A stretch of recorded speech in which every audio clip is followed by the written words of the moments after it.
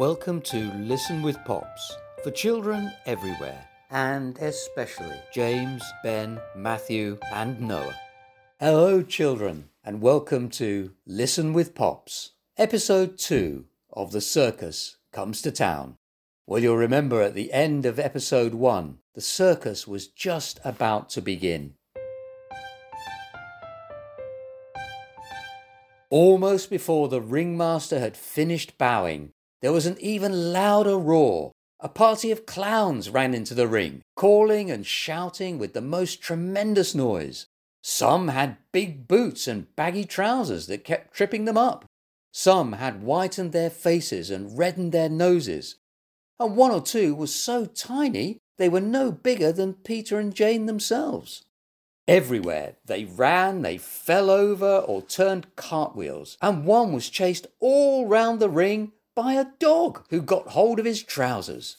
There was a huge fat clown, rather like a balloon, who could only just waddle along, and another very thin one with tufts of hair that suddenly went up and down by themselves and made everybody roar with laughter. When one of the other clowns pretended to hit him on the head, there was a loud bang, and a jet of water squirted out of the back of his neck right in the other clown's face. Peter laughed so much that he nearly fell off his seat. But Jane was rather frightened of the clowns with big heads, until her father told her that of course they weren't real heads at all, only made of plaster. But before she could realise what was happening, the music changed, and a fine grey horse trotted into the ring. Standing upright on its back was the most beautiful girl she had ever seen. At first, Jane thought she must be some kind of fairy queen, for her dress sparkled and shone with silver in the light. Her movements, too, were so graceful as she balanced first on one foot and then on the other, while the horse cantered steadily around. June thought she had never in her life seen anyone so lovely or so clever, and she quite made up her mind that when she was grown up, she too would be a circus rider. After that, there were performing dogs that did some wonderful tricks. They walked about on their hind legs and even jumped over a skipping rope when two of the ring grooms turned it for them. There was one very naughty dog wearing a clown's cap and a frill around his neck, who wouldn't do what he was told and always ran away as soon as his mistress turned her back on him. She pretended to get very cross, but he only wagged his tail and ran away again. Of course, that made everybody laugh, but Peter said he thought it was all part of the trick and put it on purpose. He was probably quite right. By now, the children were so used to seeing people do extraordinary things that it hardly came as a surprise when two people came into the ring riding on bicycles with only one wheel. They had high saddles and no handlebars. The riders wobbled a good deal to get their balance, but never fell off. They even stayed quite still for a moment, then went backwards a little way. "Oh, I'm going to try that tomorrow," Peter said. "I know how to take off the front wheel of my bike." "You'd better not," Daddy answered, "or Mummy will never let you come to a circus again." While this was going on, some men had been pulling up the high trapeze right into the roof of the tent. Then there was a roll of drums, and the ringmaster announced over the microphone that the Rally family would perform some acrobatics 40 feet above the ring without a net underneath.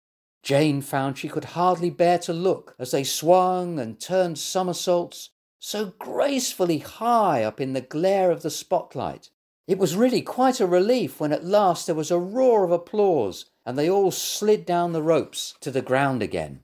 It was only then that the children noticed that all this time the ring attendants had been putting up the cage for the lions and tigers. In a few moments, the cage was all ready. There was a long tunnel leading from it right out to the wagons behind the tent. The children were so intent on watching the lions as they came in that it was quite a surprise when somebody said, "Well, how are you enjoying the show, eh?" It was Mr. Dick, the owner of the circus, and the children felt very proud indeed that he'd come across specially to speak to them. But at that moment, The trainer jumped into the cage. The door clanged shut behind him, and the act began. The children were amazed at the way the big lion seemed to float onto their high stools without any effort at all. Their lovely silky coats shone and rippled in the bright lights, and every now and then they bared their fangs in a great snarling roar. The trainer kept calling to them and cracking his whip. He had an upturned chair in one hand to protect himself, and there was one lion that growled and cuffed at the chair with his paw. "Are they really fierce?" Peter asked Mr. Dick, or are they just pretending?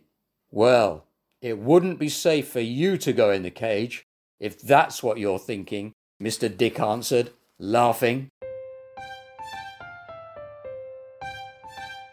And that's the end of episode 2. So I wonder what will happen in episode 3.